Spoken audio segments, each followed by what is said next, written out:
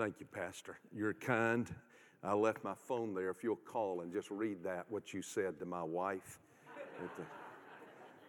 I'd like for her to listen to that one time. Good. Brother Mike, I'm glad to see you. We pray for you often in the position that God has placed you in.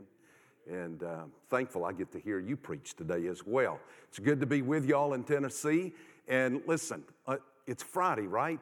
Friday morning, 9, 10. Y'all have to be. You couldn't get a crowd like this in Alabama unless Nick Saban was speaking at 9 o'clock on Friday morning. So I'm convinced y'all must be the godly of Tennessee right here this morning.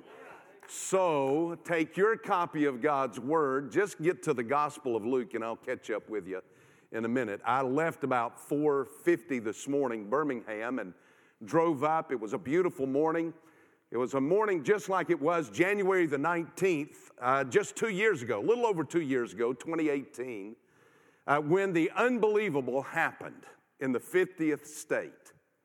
There was, across every form of media, an emergency broadcast warning from the emergency broadcast system, across television, over radio. If you had a smartphone, every smartphone in the Hawaiian Islands went off with a warning that said this: ballistic missile incoming to Hawaii. Seek shelter immediately. This is not a drill.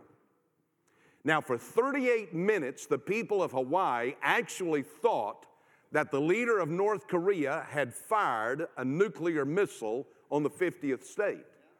Most people did not seek shelter, but where are you going to go on an island if somebody's going to blow it up with a nuclear weapon? There's nowhere to go.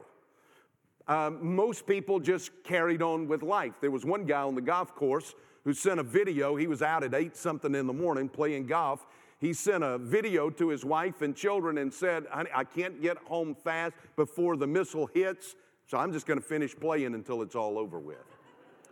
But you know what most people did in those 38 minutes?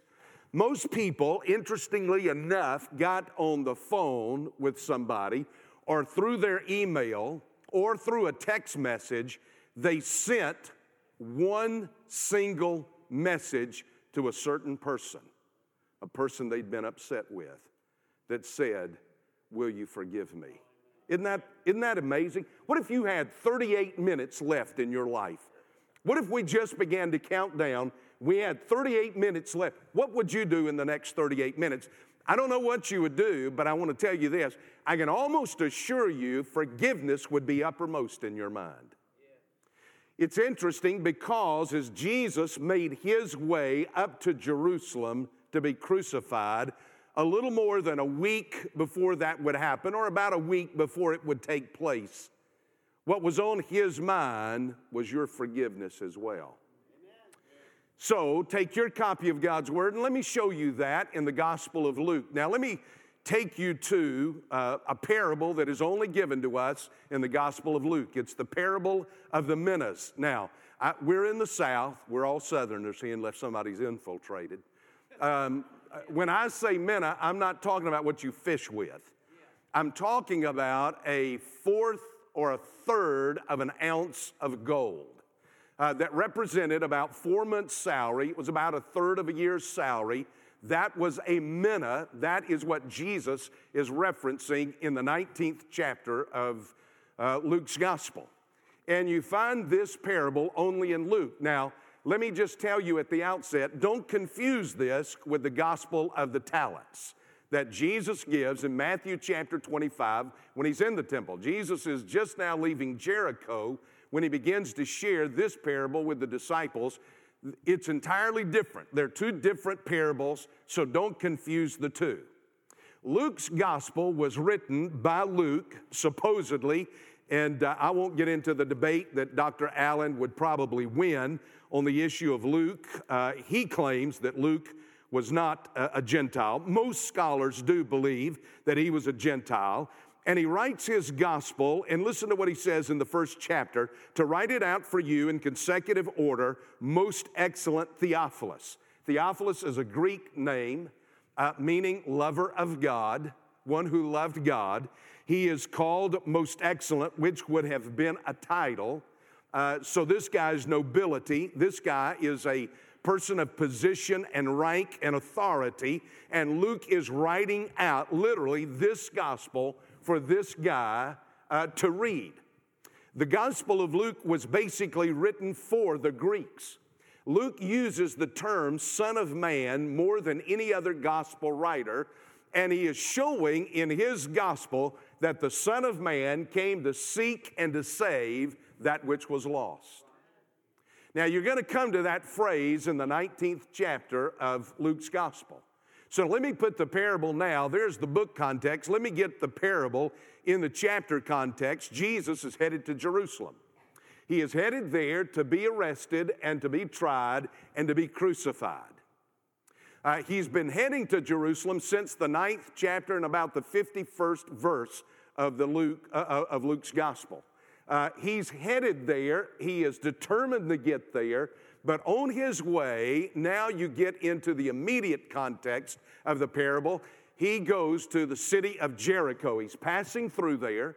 You know the story well.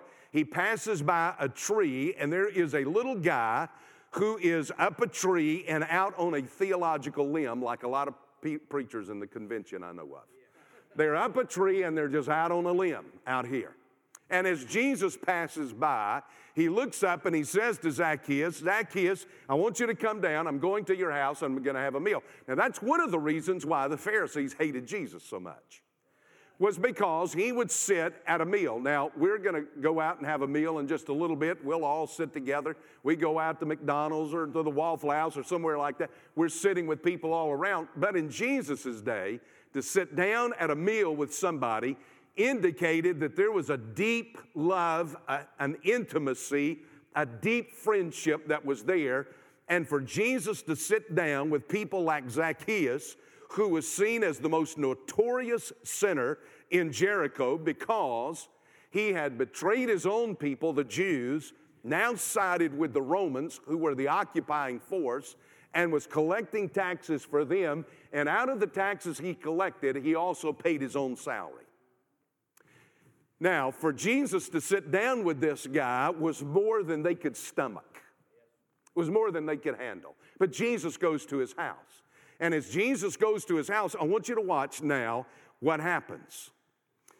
Jesus said to him, Zacchaeus stopped, said to him, Lord, behold, half of my possessions, I'm in verse 8, I'll give to the poor, and if I have defrauded anyone of anything, I'll give back 4 times as much. Now listen, let me tell you something. You know he got right with God at that point. There's no question about it there. I'm going to give back 4 times as much. Have you ever said, I'm going to go down to Tennessee Power and pay them 4 times as much as I owe them? No, you have not. I never have either, anywhere I've ever lived. But listen, let me tell you, the Lord has gotten a hold of this guy's heart. Now watch it what Jesus says in verse 9. Because this sets up the parable. I'm going to show you that. And Jesus said to him, today salvation has come to this house because he too, now look at what Jesus adds here, is a son of Abraham. Well, he was a Jew. Wasn't he already a son of Abraham? Not according to Paul. Paul said not everybody who was circumcised is a son of Abraham. You remember what Scripture says about Abraham, that he believed God and it was counted unto him as righteousness. He is saying, Jesus is saying, this is what has happened to Zacchaeus. That Zacchaeus now has put his faith in Jesus Christ as the Son of God, as Messiah, and that like Abraham, now he's a real son of Abraham because he's put his faith in the Lord. And Jesus adds, for the Son of Man has come to seek and to save that which was lost. Now, watch. You've got, Lord, I've given you so much context. I've given you all this context. Now, they're leaving the house of Zacchaeus.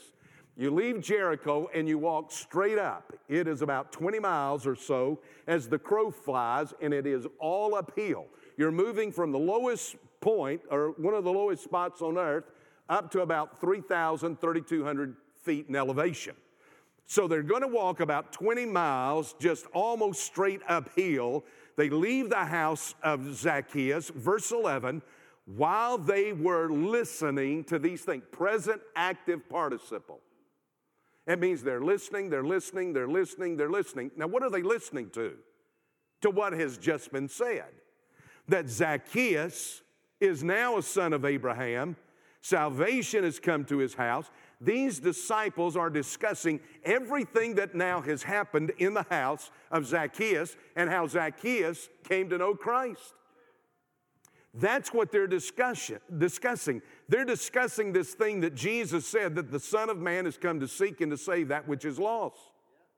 So as they're walking along, listening to this, they're all talking about it, listening to one another, Jesus goes on to tell them a parable because they are thinking something. Now, you've just gotten the conversation. Are y'all with me?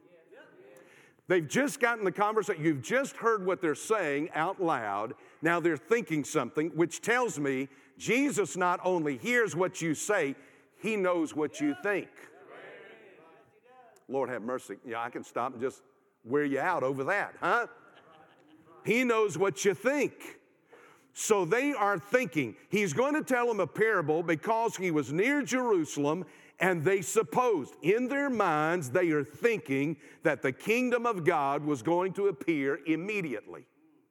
Now, let me give you a little Jewish eschatology. Well, I'm going to preach here in a minute, so let me just, I'm getting you to it. Here we go. Jewish eschatology all believed this, that suddenly Messiah would just appear in the temple. They never thought about Bethlehem. They didn't think about a cradle. They didn't think about a manger. Jewish eschatology understood that Messiah, when he came, he would just appear in the temple. And when he appeared in the temple, he would seize the throne of David and he would wrest the country back out of the hands of its enemies. Now, that's what they were wanting. That's what they were looking for. And these disciples are thinking, we're going to get there and this is going to be it. We're going to get there and all of a sudden he's going to just unveil himself as Messiah. He's going to show himself for who he is, this one who works all of this power. And there he is going to seize the throne of his father David. And he is going, listen, two of these guys had put their mother up to come to him and already asked, can't you give one of them the seat on your right and one on your left? And they have argued and debated, and they're going to argue and debate still in the city of Jerusalem over who's going to be the greatest in the kingdom. So they're anticipating, so because of that, because now they have seen Zacchaeus and the salvation that came to his house, and because now they're thinking that Christ is going to seize the throne now, Jesus is going to tell them a parable. You there with me? All right. Here's what he's going to do. He's going to share with them that his ministry is going to be left with them. He's going to say this, that the Son of Man came to seek and to save that which was lost. But what Christ leaves to them and what Christ has left to every one of us is the ministry to seek and to share with those that are lost. Now watch, because Jesus is going to give us this. He calls us to risk and invest ourselves in the gospel. To take a risk, to invest yourselves in sharing the gospel of Jesus Christ. Now we pick it up in verse 12. So he said, you see that? Now he's going to tell them a historical event that had happened in their lifetime. It's one of the only times I ever find that Jesus takes an actual historical event that had happened in their lifetime, and out of it he's going to draw an implication of what is about to happen. So let me read this, and now, since I've already told y'all, you must be the cream of Tennessee Baptists to be out on a Friday morning at 9 o'clock. You're going to have to think a little bit this morning, okay? All right. You're the best and the brightest, so here we go. A nobleman went to a distant country to receive a kingdom for himself and then return. And he called 10 of his slaves, and he gave them 10 minas. And he said to them, do business. The word there is pragmatiomai, means be pragmatic, be practical, do business, go out and engage with this, go out and carry out some business with this. Do business with this until I come back. But his citizens hated him and sent a delegation after him saying, we do not want this man to reign over us. Now the question is this, what in the world is going on there? What in the world is being talked about? Now here's where you got to let me do some history. So watch me, look at me for just a minute. Here it is. In 4 BC, Herod the Great died. And he left 3 sons. Now, he had more than 3 sons. He just had killed the others, along with a couple of wives. There's an old saying in Israel that goes like this: it's better to be Herod's pig than it is to be Herod's son, because he wouldn't eat swine flesh, but he'd kill his children, and he'd kill his wives too, if the notion hit him. So he left 3 sons. One was Archelaus, one was Antipas, and one was Philip. He left in his will that his son Archelaus would inherit the throne, the crown, the title, King of the Jews, because that's what Caesar had given Herod the Great. Now, Caesar is dead now. Herod is dead now. He had left it originally to Antipas, but right before he died, he changed his will. In fact, Herod had 6 wills that he left. Now, if you really want to mess your kids up when you die, just do something like that. So he changed his will right before he died. He changed his mind. Antipas will not get that. Archelaus will. And so Archelaus and Antipas and Philip all just fall out into a fight, and they decide, let's go to Rome. Let's let Augustus Caesar decide what's going to happen here. So they take off and they head to Rome. Unknown to them, there are citizens, Jewish leaders, that get on a boat and they go to Rome too, because they want to meet with Augustus Caesar. And what they're going to do is they're going to tell Caesar, you had better not put this guy as king of the Jews over us. We didn't like his dad, and we like him even less. We won't be able to control the Jews. We won't be able to do anything with them. If you make him king, there's going to be trouble. Now, Augustus was a brilliant administrator, a sorry warrior. But as administrator, he knew, I've got problems here. Then in comes Archelaus and Antipas and Philip, and they all want the position. Augustus sends them away and then calls them back, and he says, this is what I've decided. Now, you'll find this in Matthew chapter 2. If you look there, only one place in the New Testament will you find the name Archelaus, and it's when Joseph and Mary are coming back out of Egypt with the baby Jesus, and they discover that Archelaus now is over Judea, and God appears to him and tells him in a dream, don't stop there in Bethlehem, go on up to Nazareth of Galilee, so that the prophecy will be fulfilled that he is called a Nazarene, a Nazarite. Well, here is Archelaus. And Augustus Caesar tells him, I'm not going to give you your father's throne or crown or title, but I'll make you ethnarch. That is ruler of an ethnic group. I'm going to give you Judea proper. But I'm going to give to Antipas all of Galilee, and to Philip I will give Perea, everything that's on the eastern side of the Jordan River. Archelaus is furious. He goes back to Jerusalem, and he rounds up somewhere around 8,000 Jews, and he slaughters them. Now you say, how in the world does this fit into what Jesus is saying? How does this fit into the parable? Jesus is telling them he's going away to receive a kingdom. He uses that as background, and Jesus says, I'm going away, and I'm going away to receive a kingdom. What does Psalm 2 say? God says to my Lord, sit at my right hand until I make your enemies your footstool. Jesus is going to go away, and the Father is going to give him all the kingdoms of the world. He's coming back. But before he goes, this is what he does. He calls in these 10 slaves and he gives them 10 minas. He gives them exactly the same amount to use.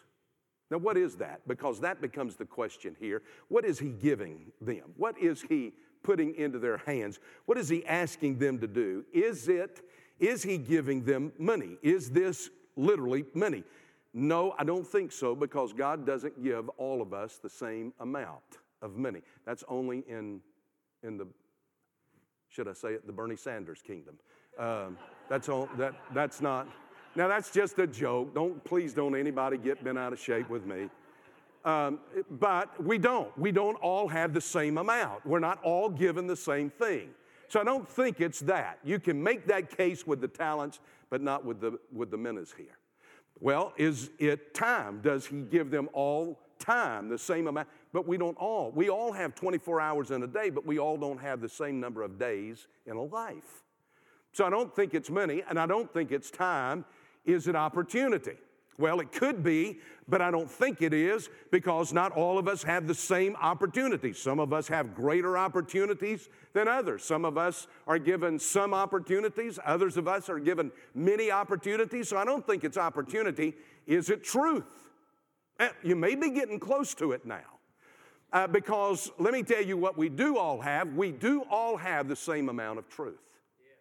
Here's the truth you have. Now, I don't know what you do with this truth, but let me tell you, we all have the same amount of truth. I might be a preacher, but let me tell you something. I have no more truth than you hold right there in your hands right now. You have the same amount of truth as I have. So you may be getting to this and you say, well, Pastor, what is it? What are you saying that he left for us to do? I think it's the gospel. I think what he gave to them is a test, and I think it symbolized what he gave to them was the gospel, and he says, I'm going away. They're going to put me to death. He's already told them that a number of times in the Gospel of Luke. I've just not taken you back and shown you that. They never catch it. But he's saying, I am placing this in your hand. I came to seek and to save that which is lost. I am leaving you with the ministry of the gospel that you will seek and you will share with that which is lost. And so he gives the gospel there. And you say, well, wait a minute. What is that crazy little verse right there that says this? The citizens hated him and sent them a delegation saying, we don't want this man to reign over us. Well, my Lord, have mercy. What is the world saying to the church today? We don't want what you've got. We're not interested in the gospel you preach. We're not interested in all of that.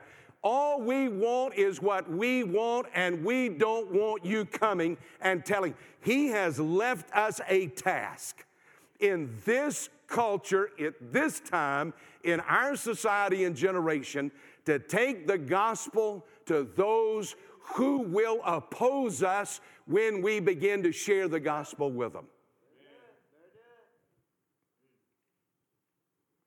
That's what he's left. But I'm here to tell you that regardless of what the culture says, we've been left by Christ, our Lord, the gospel to share. Amen. Now the question is this: are you doing it? Are you sharing? Amen. And you say, well, wait a minute, preacher, you just told me everybody's going to oppose me. That doesn't make, and I'm from South Carolina. Let me use a Greek term here. That doesn't make a hoot and a hanny if you're opposed or not. Let me tell you, the world is hungry for the gospel. The world is hungry to hear that there is a God who loves them. Not long ago, I was on a Sunday night. I was going to go home after church and make some nachos, and I thought to myself, I want some chili with this, and so I don't know where to get chili on Sunday night at 8:30 other than to pull into Wendy's and get some chili. So I pulled it around and I ordered some chili, and I pulled up to the drive-through window, and standing there, it's dark, standing there in the light of that window, leaning out was a young lady somewhere in her 30s that when I pulled up, the window was down, and she simply said, I'm standing in this window, And I'm wondering if there's anybody out there that loves me. Now, I sit there and I'm trying to process this. I'm thinking through my mind, what did that girl just say? What did she just say what I thought she said? And I tried to go back through in my mind what she said, and she just stood there looking at me, and it was as if the Holy Spirit was sitting next to me, and the Holy Spirit just spoke to my heart, and he said, are you going to say anything? Do you suppose this is an open door? And so I looked at the young lady and I said, ma'am, there is somebody who loves you so much, he was willing to die on a cross for you. I said, you don't ever have to wonder anymore if somebody loves you. I said, Jesus Christ does. And I began in about 90 seconds to give the gospel as fast as I could. Her boss walked in behind her. I could see her. He walked in behind her, and when he heard what I was doing, he kind of did this and backed out. Cars started pulling up behind me, and I'm sitting there just sharing with this girl about the gospel and how God loves her in Jesus Christ. And I simply said, ma'am, I wish I had longer, but all I can tell you is this, is to as many as believed on him, to them gave he the power to become the sons and the daughters of God. I said, just trust in Jesus Christ. And as I drove off, I looked in the rearview mirror, and that girl was leaning out the window, and she was hollering, I'm trusting. Now, let me tell you, there's about 90 seconds right there of just sharing the gospel.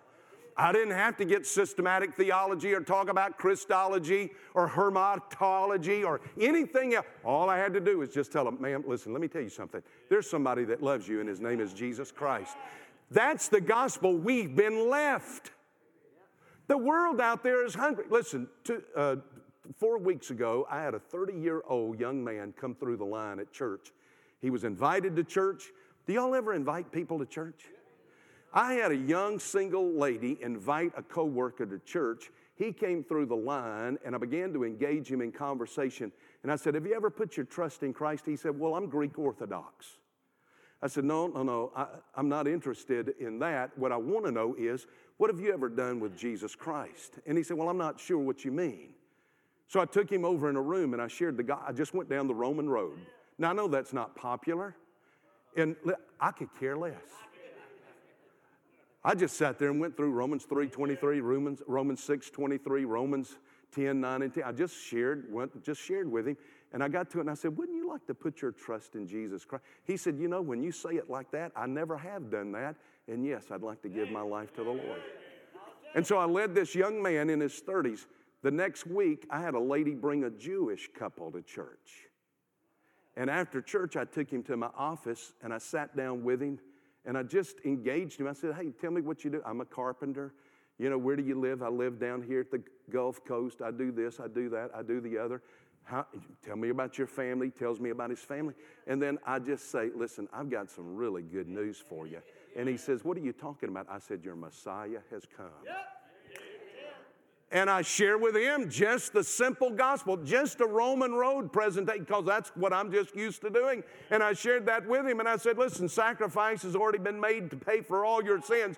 Wouldn't you like to have that? He said, I sure would. And in my office, I led a Jew to Jesus Christ. So I'm on a roll now. I've got Greek Orthodox, I've got Jew. Listen, you got a Mormon, just send them to me. That's the gospel right there that Jesus Christ has left us with. That's what you and I are called to risk and invest our lives in doing. Now let me show you the second thing. And the second thing is this.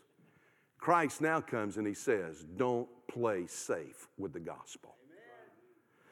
I don't know why we think we've got to guard the gospel.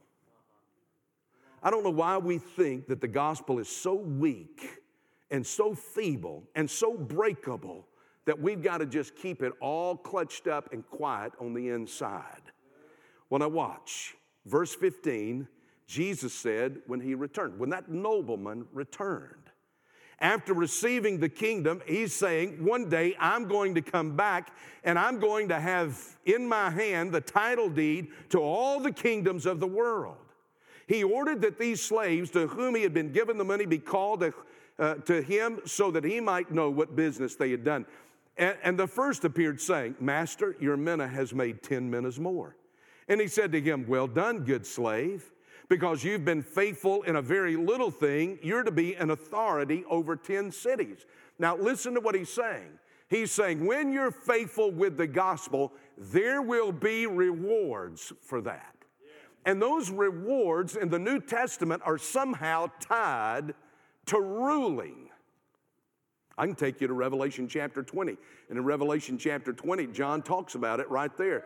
It is stated that he said, I saw thrones, plural, and they that sat on them, and judgment was given to them.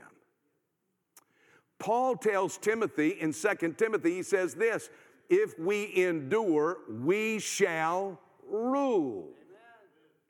Let me take you to 1 Corinthians chapter 6. Let me show you something there. Listen to what Paul says in 1 Corinthians chapter 6, talking to a church that couldn't settle their arguments with each other. Does any one of you, when he has a case against his neighbor, dare go to the law before the unrighteous and not before the saint? He says, can't you brothers and sisters in Christ get inside the fellowship and solve your own problems? Well, there one of us thinks so. Do you not know that the saints will judge the world? Do you see that? Look, I'm right here. This is 1 Corinthians 6, verse 2. Do you not know that saints will judge the world? Verse 3, do you not know that we will judge? When you die, please stop saying, oh, well, they've gone, they're an angel now. No, they're not. You will sit in judgment over angels in the world to come. He comes back, the second slave comes in, and he says to him, listen, here is 5 minas, and it's made 5 minas more. And he said to him also, you are to be over 5 cities. You're going to rule. There is obviously a reward for sharing the gospel. Now, that's not why we do it, but Jesus says in the world to come, there will be this reward for sharing the gospel, being faithful with the gospel. But then there's a third. Now, let me get technical with you, verse 20. Another came saying. Now, in the Greek, there are 2 words for another. One is alas, which means another of the same kind. If I had a red delicious apple up here, I would say, what is this? You would say, well, that is an apple. And then I had a second red delicious apple. I would say I had another of the same kind. There's a second word in Greek, and it's called heteros. It means another of a different kind. If I had a red delicious apple here and a Granny Smith, and I said, what do I have? You'd say, well, you got apples. But you would see there's clearly a difference. The shape is different. The color is different. It's an apple. But what I've got here is I've got a red delicious, and then I have a heteros, another of a different kind. Jesus doesn't say this guy's not a disciple. He doesn't say he's not a slave. We would say he doesn't say he's not a Christian. He would just simply say, this is a believer of a different kind. Now, what's the difference? He doesn't share. He never shares the gospel. Another came saying, Master, here's your mina, which I kept put away in a handkerchief. I kept the gospel hidden. I didn't go public with it. I didn't go out and engage people with the gospel. I didn't go out and give people the gospel. I just kept it quiet. Listen, I wasn't about to go out and let people think that I'm some kind of fanatic. But I'll paint my face up in the fall and act goofy and let people know that I support this team or that team. But that's a different kind there too as well. But I wouldn't want anybody. I might go out and they might ask me something I can't answer. That ever happened during the course of a day with you? People ask you stuff, you know the answer to everything but this? I have people ask me stuff all the time I don't know the answer to. I was afraid. I was afraid of you because you're an exacting man. God's so hard. You take up what you did not lay down and you reap what you did not sow. And he said to him, by your own words, I will judge you, worthless slave. You knew this. You knew there's not a single one of us that will be able to stand before the bema seat of Jesus Christ. Now listen, I'm not saying you're not going to be saved. I'm not saying you're not saved. But I am saying you're going to answer to Christ at the bema seat with what you did with your Christian witness. And you say, that's hard. Listen, I ain't got hard yet.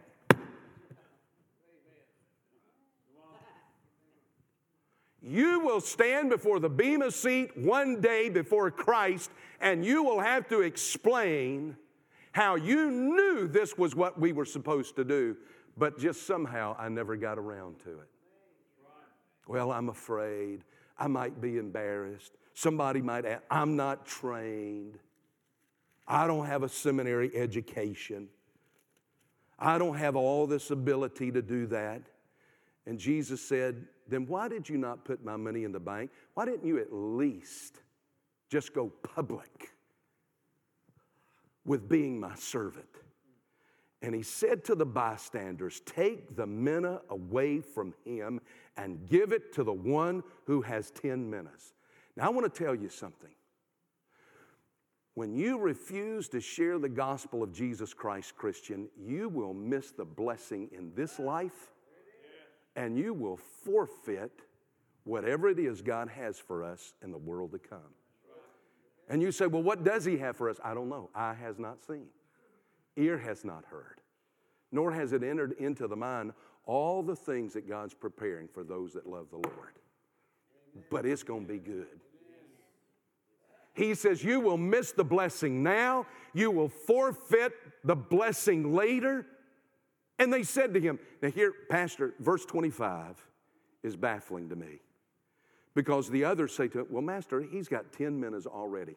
Now, I just want to tell you on that one thing, and I'll wrap up here. I don't know why it is that in the church we seem to honor apathy, laziness, and do nothing. Amen. I'm going to start amening myself now. Amen. I don't know why we do it. We put people in leadership that cannot share the gospel. Please, somebody stand up and tell me why. No reason, right? And you say, well, no, wait a minute. When I've got a position in the church, then you ought to know how to tell somebody about Jesus Christ. Your sharing the gospel with somebody is far better than your knowing the bottom line of this church. Far better. Far more important. Jesus will not ask you in the world to come, will you tell me what percentage you gave to this, that, or the other? But he will look at you and say, were you ashamed of me before men? Let me tell you what you do. March the 18th, 1990, something happened in Boston at the Gardner Museum that has gone down in heist history. Two men stole $500 million worth of artwork. Two men, a little after midnight, dressed as Boston police officers, came to the Gardner Museum. They buzzed into the guard on the inside, and he said, who are you? What do you want? They said, we are here in response to a telephone call about a disturbance. And the guard let them in. He let the two men in. They caught him and handcuffed him. Then they went and they got the other security guard that was there at the Gardner Museum in downtown Boston, and they handcuffed the both of them to a pipe in the basement, and they went back upstairs, and with razors, they began to cut out some of the greatest pieces of art in the world. Monets, Rembrandts, Degas, Vermeers. On their way out, they stole a Chinese vase. They took the finial off of a top of a Napoleonic flagpole that flew the colors of Napoleon. And since 1990 until this moment, they don't know where that stuff is. In fact, John Updike, who was a famous author that died just a few years ago, wrote a poem about the heist.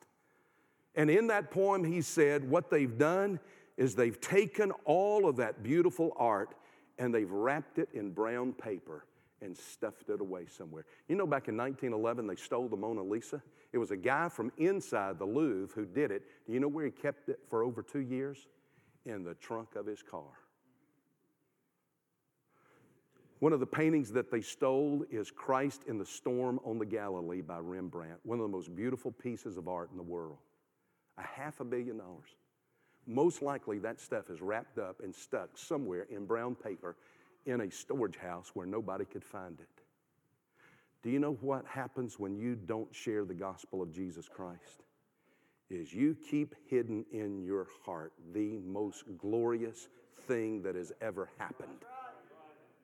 You keep wrapped up in a handkerchief like this man did, like this servant did. You keep hidden away the most beautiful piece of work in the universe, done by the greatest creator. And that is the work of redemption in the life of a lost person. You are God's masterpiece. Why do you keep it hidden? Why do you not tell? Why do you not share? Don't play it safe with the gospel.